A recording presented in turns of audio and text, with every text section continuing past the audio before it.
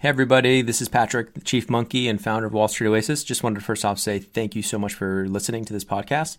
Second, want to make sure for any of you in the market for financial modeling training, remind you that Wall Street Oasis does have some incredible financial modeling training courses, including Excel modeling, financial statement through, linking up the three statements, DCF, valuation, M&A, LBO, even more niche courses like 13-week cash flow, venture capital course, real estate modeling, you name it.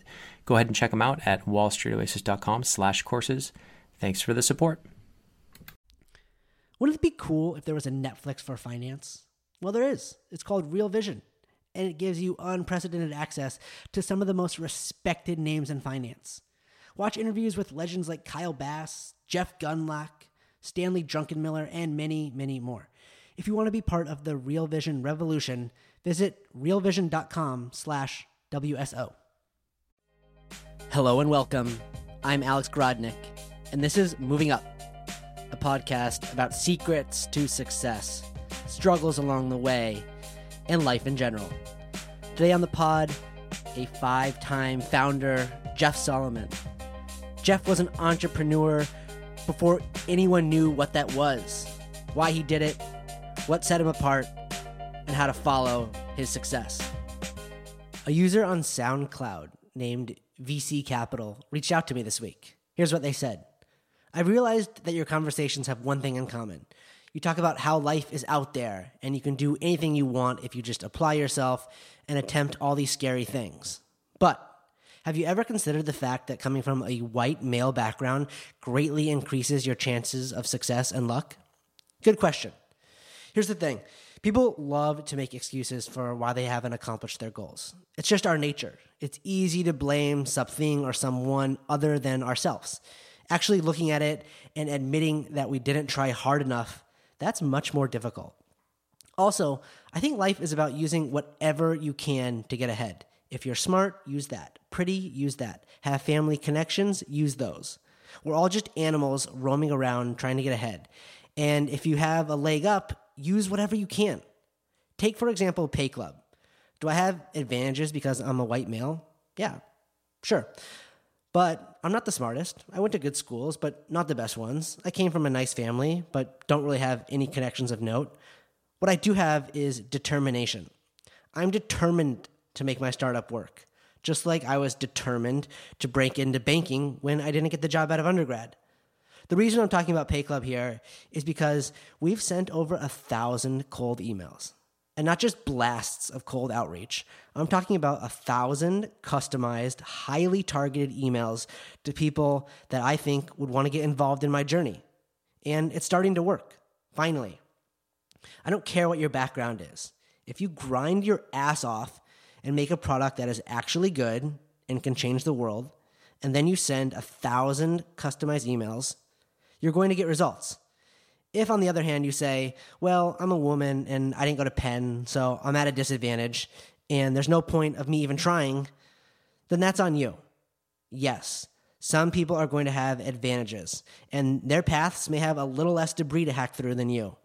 But does that mean you shouldn't try or that you can't be successful? Fuck no. If you're determined to do something, then you can. You'll see. When Pay Club raises millions of dollars and becomes a hot fintech startup. And if it doesn't, well, it's on me, not on anyone else. Hey, Jeff Solomon, we're in WeWork, Playa Vista. Thanks for having me over to your co-working space here. Yeah, man, it's good to meet you and happy to be here. Yeah, so I'm trying to remember how you phrased it on your LinkedIn, but you are a soup to nuts startup guy. You've done everything from making copies to being the CEO. Was that always who you are? Were you always a startup person? I like making copies, I'm going to say. Yeah, I mean, I just was always one of these guys that was just pretty good at everything. I was never the best at anything. Although I would say I was never really that good at school. But most of the things that we did, we played games, or if I did sports, or, if I built things, or, any kind of just general life stuff, I was pretty good. And I that served me pretty well. And so when I got into startups, which was not a plan, it wasn't oh, hey, I'm going to build a huge startup. That wasn't how it got to this point. But I just did a lot of stuff, and then eventually would hire someone to take over one piece or the other, but it was just like, because I could do a lot, it enabled me to kind of get started quickly with things. Okay, so you went to college, I presume? I did not. It was sort of like, I definitely wanted to go to college, and that was definitely the plan. I went to Brentwood, which is pretty good, hard private school. Mm-hmm. But I didn't, like I said, didn't get very good grades. And I applied, I think, to like 13 or 14 schools, and I got into one. So it was pretty clear where I was going to go, which was Arizona State. So I went there and then left LA and then came back after that. Got it. That's where my parents went. That's where they met. They went to ASU? Uh-huh. Really? Oh, Yeah. It's a huge school. Like, a ton of people go there. But, like, in the circles that I operate in, it's not a common one. It's not like, Well, you should have become an architect then. They have good schools there. Are they architects? No. Oh, okay. They have good, like, the media schools there, like the astronomy schools, like, really good. Like, obviously baseball is really strong. They have some. It's a gem of a school, and it's a hell of a lot of fun. And Tucson's cool. My dad just sold the house that he bought when he went to school there. Oh, really? Yeah. He had a house while he was at college. And he rented it out for 30 years, and now he just sold it. When did he graduate? Oh, he probably graduated. I mean, do you know when your dad graduated college? I'm trying to think. He probably I graduated. don't know. in Your dad's probably younger than 80? my dad, right? You're I younger. think I was born in '86, so he probably graduated in 80. 80. Okay. No, maybe yeah. earlier. Maybe late 70s, something like Wow. that. So he paid like $5,000 for that Yeah, house. he paid nothing for that house. Yeah, that's cool. And he got rent for 30 years, and then sold it for much more than that. Yeah, it was in Phoenix or Tempe. In Tempe, yeah. Oh, dude, killer. Yeah. That was a good one. That was a good one. Yeah, that's cool. I was born in Phoenix. Oh, you were? Okay. 0 Nice. to 9 in Scottsdale. Oh, okay. Yeah. Interesting. So you were probably, you were born 86? I was born in '86, yeah. Yeah, so, I was there when you were like 8 years old. I was there. You were there? Yeah, I graduated in 96. Oh, man. Too bad you should have invited me out to the college parties. I know.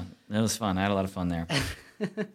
But I didn't think of myself as an entrepreneur at any time before or during that time. But what are you thinking you were going to do when you finished? I had no idea. Like, I really was just like going through the motions. I have this funny story, and I've told it on a few other podcasts and written about it in the past. But like, I was getting ready to graduate, and I did it in like 4.5, 5 years, not 4. And my dad was like, "What do you want to do?" I'm like, "I have no idea." And my dad was like a Wharton guy, like corporate business guy, like not my style at all. I knew that for sure. Like, I wasn't that guy. I wasn't going to business school. I was like done with the education side at that time. And he's like, "Well, why don't you go meet this buddy of mine? He's got this company. You can go check it out. Maybe he has a job for you or whatever." And so I go meet this guy, and he's got this company that's like, they make like plastic products and stuff in manufacturing here in LA, and it was pretty big. They did like $50 million in sales, so it was a decent sized company. And he was like, "Well, I have no idea what you can do or what you're good at, but your dad's like really smart, so I'll just hire you and you can figure it out." That's how I got my first job. Love it. Yeah, it was cool. Hopefully things still work like that. That'd be cool. I'd like to think that you can just get a job like that, but things seem so competitive now. I don't know that it works like that. I think, that guy was cool that he took a chance and could afford to tend to take a chance, and he just sort of like was like, "Hey, you'll kind of figure it out," and I did. Like, I transformed that company in a lot of ways. Really? Yeah. That company was so not entrepreneurial. Like, it was the epitome of anti-entrepreneurship at that company. People like were lifers there. They had been there for 30 years. It was like super depressing, like very old. Like, there was nobody young there, and they had no innovation. It was just like sad town, that place. But like, when I came in there and started, looking at this and wondering about that, and just like asking my normal questions, like, "Oh, why don't we try this?" or "What about this?" Just like being what I would normally do in any given situation. Again, not knowing that it was entrepreneurial thinking at that time, because I hadn't really done any education, or my dad certainly never really talked about it. And people were like, "Oh yeah, let's try that. Oh, cool." And they kind of let me run with it, and there's things got built, and we made new products, and we made more money, and the people like really got excited, and I kind of like created a culture there that didn't previously exist. And when I left, people were like legitimately sad. Like, they were really, really, really sad that I was leaving. But it was a good place to kind of start my career. Wow. Yeah. Okay, that's a cool story. But you did leave. You didn't become like some plastics mogul. No, I did create some products there that they still sell, and that have probably sold tens of millions of units. And I probably, had I stayed at that company, I could probably be running that company right now. Like, they were pretty good about sort of like growing from the inside. But I'm glad that I did leave. It's not what I wanted to do. Eventually I left. It was just because the whole internet thing was happening. It was like, early 90s, middle of the 90s, and stuff was on fire. And I was like, I got to go see what this is all about. Right. I kind of knew at that time that I was like somewhat entrepreneurial, and like I was having some success just like tinkering. I like to use that word, tinker. But I still, no one had like, hey, you're an entrepreneur. Like, I hadn't heard that. Yeah, that term is like a more new. I mean, it's not new, but it's like in vogue recently. It's not even recently. Like, in the last 10 years, it's become in vogue. But at that time, it was almost like a black mark. Like, if you were an entrepreneur, you're basically lazy. It's like, what does that mean? That you can't get a job? Yeah, you can't get a job. Yeah. You like didn't go to school. Like, you don't really give a shit. Like, you're just like not really. There's no real value. That word was not valuable at all at that time. So nobody coined me that. It wasn't until later that I started to like see that circle existed, and really until the first internet boom did it even become a thing that people started like being interested in. Right. Okay. So what'd you leave to go do? I went to go to this other company. I just met this guy that came in to pitch, kind of like what you're saying about the entertainment startup fund and whatnot that wasn't actually following through his deal. So they would like bring in people from the outside that had ideas, and they'd be like, oh, that's awesome. Like, let's do that. And then nothing would ever happen. But I got to be called into a lot of these meetings, and they had this kind of shaker hustler guy that I like somewhat resonated with, that had this startup idea and like had sort of put some pieces together, and he needed basically money from the owner of this company, was really what it came down to. But he kind of pitched it like they could kind of be involved. It was pretty slick. And I was like, oh, that's a clever way to kind of try and skin it. And I just started talking to him. And he's like, yeah, I'm building this company. Why don't you come over and work with me? And so I went and worked with him. And in the end, there was really nothing being built, which was very common at that time. Like, the whole startup scene was a lot of smoke and mirrors. Right. And it was one of those. But he was good at sort of like positioning chess pieces to, get some results. And since I was like, under his tree, like, stuff fell. And I got experience. I met people. I made some money. Like, they did get a very odd, sketchy liquidity event that I had some stock, and so I made some money, and so I got like ego boost and like all that kind of stuff. But nothing really panned out in terms of the grand vision of that. It was a lot, and a lot of people kind of lost a lot of money. But it was good. It was a good sort of crash course, and like that there's opportunity here if you can kind of like position the pieces in the right way. Be creative. Yeah, basically. And so I was like, oh, maybe I could do that, and that's how I kind of got to there and what I learned from there. And then towards the latter part of the internet 1.0 boom, when things were kind of past peaking and about, some people were starting to see the writing on the wall, I was like, oh, I'm going to go start something. So that was my first like actual startup. And I ended up starting that with like 5 co-founders, like friends from high school, and like other guys, like 2 investment banking guys, and just like really had no idea what I was doing. Like, I had learned some stuff and had some skills, but I didn't really know anything about like starting a company or building a product or making money or being profitable or like any of the stuff that you like should be thinking about when you're actually launching something. So we just kind of built some things, and they were cool, and nothing ever came of it. We did start a real company. We raised a little bit of money, and we like hired some people and built some stuff. But again, there was no business model. There was no there really wasn't anything spectacular there. There was some interesting tech, and some stuff we did was kind of on the edge. But and then the whole thing started. The whole internet thing crashed at that time, and there was really no way to like save it. So that thing completely crashed and burned. So that was my first taste of failure, like major failure. Like, I lost a year's worth, maybe more, of work. I had lost other people's money. I put some of my own money in. It was certainly a lot of stress. Yeah. I'm sure there's a lot of learning. There was, but it took some time to like appreciate that learning. Yeah. It's like there was a good 3 or 4 months where I was like in a pretty dark place, and it definitely permanently damaged relationships with people that I had been partners with, like co-founders. one guy in particular.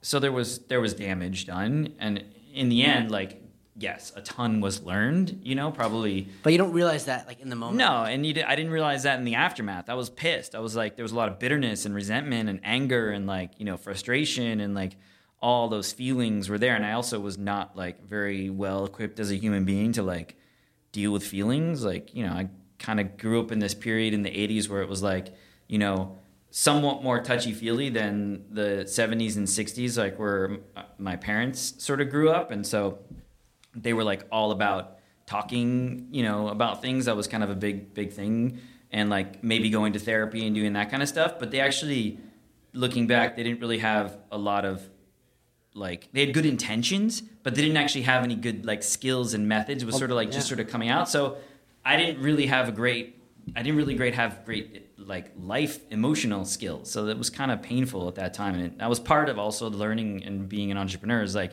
how do I be a better human being? That's kind of, a big part of the road and the process it's been for me. But anyway, so out of that, I finally sort of got out of that funk and, like, was like, I gotta make some money. And I felt like I was decent at building software from that. I learned a lot about software. And prior to that, I really didn't know anything other than building websites, which were just HTML at that time. I didn't know anything about software. I didn't study software. But we built software, and we had guys that were very smart. Like one of the co-founders was this, like, he's like a total genius. He went to University of Waterloo, like, just really smart dude. And I learned a lot from him in terms of, like, what could be done, and we got along really well. And that experience was really cool because I would think of these ideas of, like, can we do this? And he'd be like, oh my God, we can totally do that. It was like that amazing product engineer relationship where the engineer can build anything but doesn't necessarily know what to build and why. Right. And I could, like, come up with anything but have no idea actually how to make it come to life. And so there was a great experience there, especially while things were good. And I learned a lot. I'm sure he learned a lot from me too. It just I didn't know the business side of it. I sort of learned a lot about the product side of it. And those had to be kind of mirrored later to actually create a company. But I took those skills and that interest in software, and I took the things that I had learned at that first company, which were largely around the business dysfunction. I came to that company and they had all these dysfunctional processes that just didn't logically make sense to me. It was like, well, when we're going to create a new product, we do this, then this, then this, then this, then this, and this, and this. I'm like, why do you do all that? Like, oh, we've been doing that for 30 years. Like, that's the way you do it. And I was like, well, that doesn't make any sense. Why don't we try this? And then these things just worked. But I never really applied software to it. And so when I realized you could, like, automate a lot of stuff with software and, like, track and organize and, all that kind of thing with software, I was like, I think I could be good at that. And so I started, like, just a consulting software for hire company and did that for a number of years and built a decent company that way. And that's kind of how I got out of that low point. Right. Well, it took some time to figure out what you were good at, what your skill set was, what your knowledge was, and, like, that failure set you up for this. Yeah. Without it, you wouldn't have had that. No, for sure. It was, looking back, I couldn't be more grateful for the experience. Yeah. But when you're in the middle of it, that's how life is. It sucks that you can't be appreciative while it's happening. Right. Like, right now, we're building this company. I definitely tell myself, oh, you're learning a lot. Right. I'm making no money. Like, it's hard as hell. Right.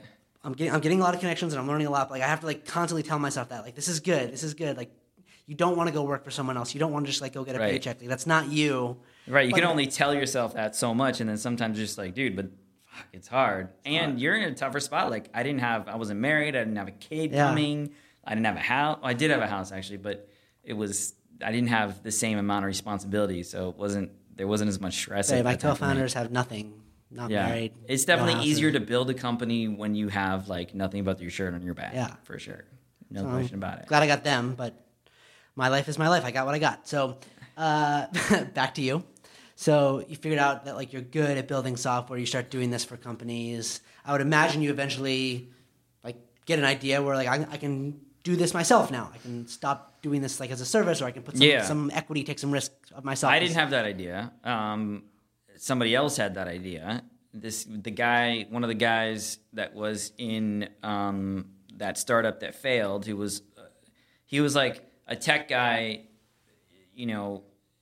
at heart, but wanted to be a business guy. So he was like kind of like trying to get away from tech. And so he went and got his MBA after that crashed and burned. And I went off this direction. He went to SC to get his MBA and try to get away from the tech software side. And then when he graduated, we still remained friends, and he did some programming on the side for me at that company. And when he came out, he must have learned at school, like, you got to build exactly what you just said. Like, you got to find a product that you can scale and build and like license and whatever. And so he had that idea, or he brought that to me. I was like, dude, you should build something with all this stuff you're building. Like, you don't own any of this stuff, and you make, they'll pay you like $100,000 for building something, but that's it. Right, there's no scale there. Right, there's no scale. No one's going to buy that. It's people, And I was like, good point. And so just hearing that, like, got me to reframe how I looked at the company. And, like, it didn't take very long to realize, like, oh, there's a ton of products I could turn into potential SaaS businesses. And we just kind of evaluated everything, and I presented all the things that we have and where I thought the opportunities were, and just sort of like shared that with him, and came up with the Leads 360, or what's now called Velocify. And that's how that company was born. We essentially incubated it, because we had an office, we had revenue, we had like resources at that other company. So we had like the infrastructure to kind of spin this thing up without having to raise any money. And raising money wasn't like a thing at that time. Like, there were a few VCs here in LA, but like there was no incubators and accelerators, right. And like there was no money to be had, like not really. So we kind of had to just bootstrap it on our own. That's how we were able to do it. And sometimes, not sometimes, all the time, it's better to have limited resources at the beginning. You have to think more creatively. You have to be different. Like, if you had all this money in the beginning, like, it's just the product doesn't go to the same place. I tell, like, I work with a lot of like entrepreneurs and startup guys that are building their companies, and like 99 out of 100, like their number one thing they want to do is raise money. Like, they just want to raise money. They think that's the solution to all their problems. And I try to like encourage them to, really either not do it or think think a lot about it, because exactly what you said, it actually can do more damage in the early days. Once you get that check in, you now aren't as constrained. And so you end up making bad decisions. I've done it myself. Like, I've done it twice. It's like you put a bunch of money in the bank, and it's like, oh, we could hire that person. We don't really need that person, but if we hired that person, maybe we could do this. And then you start down that path, and you're like, oh, we could also do this, and we could also do this, and also this. All of a sudden, you're doing like 20 things, and you do all 20 shitty instead of one thing really good. Yeah. I heard the guy from freeconferencecall.com talk about this. He never took a single dollar from anyone. Yeah. He built this massive business that he said something like 5% of all humans have used it or something. For sure. And he said it's really hard to raise money when you need it, but really easy to raise money when you don't need it. Right. He's like, and now I get buyout offers every single day, and I don't need it. Right. Yeah, that's true. It's like there's definitely value in trying to, not. Or if you have to take take very little. There's a flip side argument that it's when you do need it, it is hard to get. And so if you can get it now, get as much as you can. Like, that's another Well, if strategy. you can get it, fucking take it. It's hard to get. But, there's like everyone, like we were talking about before, everyone just wants to raise money because like that's the cool thing to do. It's like, right. It's cool to put on Crunchbase. I raised $1 million. Right. Like, there's nothing to that. Like, you haven't done anything with that money. Right. People take that as a validity point. It's a dangerous sort of way to look at things. Yeah, and like I'm helping this startup here in WeWork right now, and the guy, the CEO, I use the term knucklehead in a endearing way. Like, he's a knucklehead because he gets in his own way, he won't listen, he thinks he's got to, raise money, and like he's attached to these ideas. On the other hand, like, he's a hustler, and like he gets shit done, and like he's building things and making money, and like he's got a real business. And I was like, dude, let's just optimize this thing you have. We can make it 10x just on what steam you already have. Let's do that. Oh, no, I gotta get the money. I gotta do the whole thing. I'm like, dude, you got this asset right here that's like very poorly organized and optimized. Like, let's just fix that. And then you'll have a bunch of resources you can go off and raise money. By the way, you're gonna get a way better valuation once you do that anyway. And nobody's gonna invest in this if they look at under the hood. They're gonna be like, this is a fucking crap. Like, it's a mess. So there's a lot of guys like that, and it's frustrating to be on the outside and be like, here's what you should do, and then they're like, okay, cool, thanks, but I'm going to go do this, Yeah. something I can do about that. But Okay, so this first company that you incubated, you started, this turned out to be a good success for you. yeah, it was a big win. I mean, it took a long time, and there was a lot of ups and downs, and we did raise money, but not for a while. And when we did finally raise money, we were doing decent revenue. I think we were like $200,000 or $300,000 a month in revenue, recurring revenue. So it was easier to raise, but it's still harder. Like if we had started that company somewhere in the last 5-7 years, we probably would have raised 100+ million at billion+ valuations with the amount of revenue and profitability we were doing. Like very few companies go out to raise their first round and have 300,000 in recurring revenue with 150,000 EBITDA. Like just not a thing. So because of the times and there wasn't that many people and it wasn't really like a thing, like the whole heart startup thing wasn't like a big deal. We got more right-sized terms. We raised, I think the first raise was like 5 million or 3.5, 4 million on 10 or 11 or something like that, which is cool, but it's not amazing. Right. And that was a true Series A. Like we skipped right to the series. There was no seed or pre-seed or all that shit. Now there's all these classifications, but yeah. I actually met our investors and I met your attorney, Alderton, at a Anderson fast pitch competition that I won. Wow. And they were judges. That's how I met those guys. And then Rustic ended up investing, and that's how Scott became our corporate attorney. Yeah. That's awesome. Yeah. And so how many years from start to sell for this? I think it was like 14 years. Yeah. That's what people also don't realize. It's like there's no overnight anything. Not common. I mean, yeah, it happens. There are stories, and there'll always be stories, but like generally it takes a long time, and it takes it's stressful along the way, and I stayed at that company for 8 years roughly, and then left from a day-to-day perspective, which was a big learning period for me where I realized I don't like running big companies. Like I'm not interested in that. So when it became a certain size, like the generalist skill set that I had was of no real value, not appreciated, and somewhat disruptive. So it was better in the long run for the company for me to kind of move on. Plus, there wasn't like I was going to get any more stock by staying there. So I made the same amount of money I would have made if I stayed 15 years or left after 8. Right. Yeah. Okay. So we've talked a lot about like this idea of being an entrepreneur. So what is it that makes someone a good entrepreneur? It's like just a willingness to do many tasks. Is it like just like willingness to not take no for an answer and determination? Like, what do you think it is inside of you? I mean, it's different. I think there is different types of entrepreneurs. Like my type can do a lot of stuff. And so like I can get an idea to market, generating revenue and potential to scale like almost single-handedly. I can, get the thing built. I can write code myself. I can do Photoshop. I can write copy. Like I can do everything. I can do customer service. Like I can do everything. And that's basically what I've done for the last several companies. So that's my skill set, and that's one way. There are other people that are just really good at getting other people to do stuff.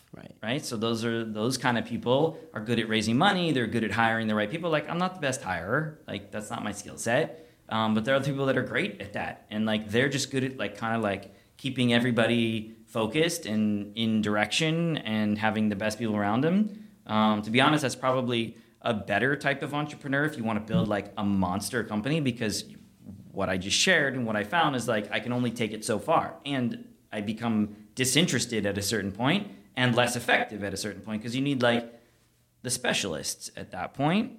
So the skill set of being able to, find, cultivate, and optimize specialists is a much more scalable skill set. So those entrepreneurs will scale a business further. But I would recommend, find out what yours are and work, optimize to that. It's kind of like focus on your strengths, the whole Marcus Buckingham like philosophy, just like focus on your strengths rather than your weaknesses. Don't try to be that guy if you're not that guy. It's not gonna work, and it's gonna be frustrating. Well, it's just gonna take a long time, and maybe you might get it, but like by the time you're out of college, like you should have a decent sense if you start working on things like where you're good at, and it's usually the things you like. Yeah. Like if you really enjoy like the hiring process and like getting people to be their best, then you'll see that skill set sort of evolve, Right. But if you like, cleaning and organizing and, putting pieces together to make like, the basics of a company, then you might have more of my skill set. And there's tons of other permutations of it. But I think for me, at least, it's like identifying what you're really good at, what you really love to do, and then optimizing to build the startup in that way. And just realizing that like that may mean you are set up to go the long distance, and that may mean that you're not. Like the more and more I work, the more I like think like I might just like start companies, get them to a certain point, and then sell them or leave and give it to someone else. Like I'd rather do it again. I like that, especially in mobile.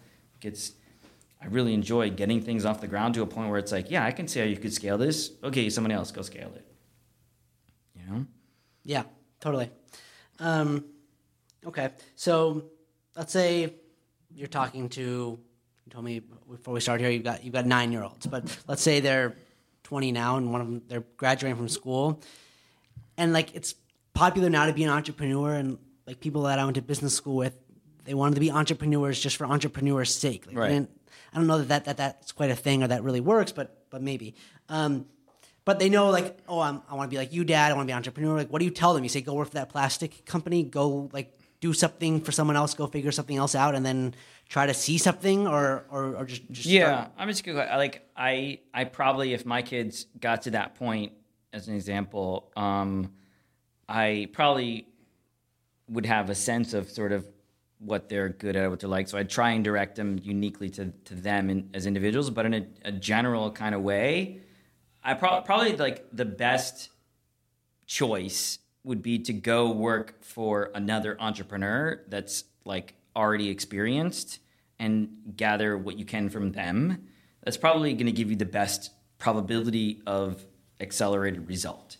I think if you take the path where you just go work for a company and you just keep your eyes open and look and start to see, like that will work too. Like it worked for me, but I think it would take longer and may not develop you at all. If you just jump into it and start your own companies, like you may crash and burn a few times and then figure it out, but it may be harder or take longer. You might give up, like it might not work. But going to work for like not necessarily Zuckerberg or something like that, but going to someone that's like clearly done this for a while, been doing it, has a good company, some company that you like and respect and enjoy, right? And just like try and absorb as much as you can from that person or those people. Like, for me, I would go back. There was a guy that I learned a lot from indirectly at the early days of Velocify, who's a great entrepreneur who started this company, Lower My Bills. His name is Matt Coffin. He's still a guy around here, but he had a pretty good exit there. So we kind of like, I don't know what he does these days, but he goes on boats and like cruises around the country and the world. But anyway, he won the Ernst & Young Entrepreneur of the year that they sold Lower My Bills. And we did a lot of work with them, and I became close to him and like learned a lot from him. If I had worked for him, which incidentally, looking back, there actually was a path where I had met with him like when he was hiring his very first person for that company. Like another friend of mine was very good friends with him, introduced me to him, and like I was contemplating leaving that plastic company before I went and worked for that other dude. And that was another guy I met with, and he's like, yeah, I'm starting this Lower My Bills company. Like, I'm looking for like my right-hand man. And like I sometimes think back, like, what would that have been like if I gone down that path? Certainly, I would have learned a lot from him, and I would have been part of a company that had a huge exit a lot sooner than mine did. It's interesting, like in retrospect. But anyway, that would have been a great choice from a learning experience because I did end up learning a lot from him. But it was a degree away because he was at a partner company. So I got some insight from him and some knowledge and experience, but not as much as if I'd worked for him. And right. We got along really well. And so if you can find someone like that and then really absorb their experiences, I think that will accelerate you a ton. Yeah, I agree. And so this will be the last question. It sounds like in your career, just like you were talking about, you've had this opportunity to be the right-hand man for a bunch of great founders. Like, how have you put yourself in that position? Like, how have you done that? Well, interesting that you say that because I actually don't think that. Like, I think I was tangentially near guys like that, one, I didn't have the foresight to think about it in that way at the time. Like that plastic company, like the guy that was the founder of that company was a smart guy. He wasn't really entrepreneurial, like more traditional like my dad, but he was smart and like had a lot of stuff. And I didn't really make a distinct effort to like extract from him in that way, where I probably could have gotten a lot more if I did, but I was in the right spot and a lot of stuff sort of filtered down because of it. Same thing with the Matt Coffin situation. Like I got a lot from him, but I didn't really think about it at the time. Like, oh dude, this is the guy I need to get my knowledge from. I knew I had to align with his company, and that was a big plus for our company, but I was still somewhat on my own. And through my career, I've kind of been on my own with these people sort of around. They're like, and I did extract little bits, but I could have done a better job to be more like focused on that goal. I guess I was pretty good at just watching. I guess that's really how I always learned. Like I was never good at like studying and regurgitating, but I was good at sort of watching somebody do something and then replicating it. Right. I mean, because I think people listening to this podcast, they're like, oh, it's like, I wish someone would take me under their wings. You know, what do I even do to get in that position that you didn't fully take advantage of, but you were still in that position? Yeah, I guess that's true. Yeah, that if you look at it that way, that's true. Right. Yeah, I mean, I'm always looking for those kinds of people that I can like work with that are like hustlers and want to learn and like, want to absorb that experience and work hard for me to like help me do what I'm trying to do too. So, and a lot of entrepreneurs are that way. I mean, you're in this cool WeWork co-working space, like you're consulting, helping companies here. So I think it's just like putting yourself out there. Yeah.